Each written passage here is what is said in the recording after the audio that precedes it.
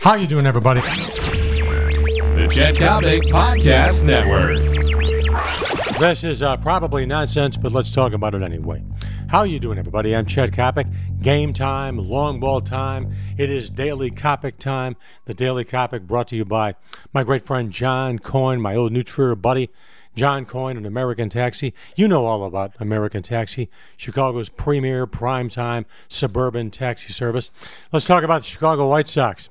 While the Cubs obviously have their problems, the White Sox find themselves right now in what I consider to be something of an interesting situation. They aren't that good. They aren't that bad. But if Jake Peavy doesn't break, if Chris Sale doesn't break, if you're the chairman, if you're the Mahatma, if you are Jerry Reinsdorf, you could be looking at something very interesting come the middle of July. There's no question about the fact that the White Sox would love to unload payroll. And quite frankly, I can't blame them for having that objective. But given the rotten fan base right now over at U.S. Cellular Field, my gosh, the crowds could be fit in a phone booth.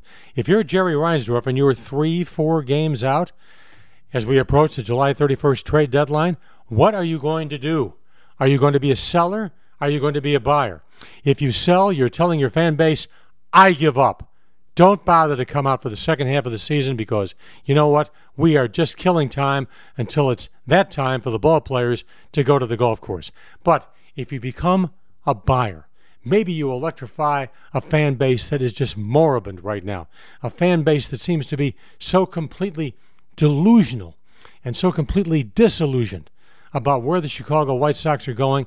Jerry, it's going to be very interesting. You know what? You got plenty of dough.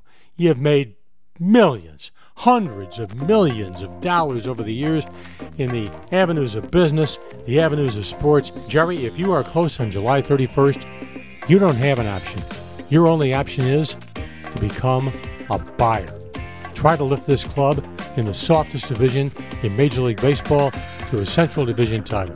I'm Chet Coppock. This has been the Daily Coppock, brought to you by my great friend John Coyne and the wonderful people at American Taxi. So long, everybody.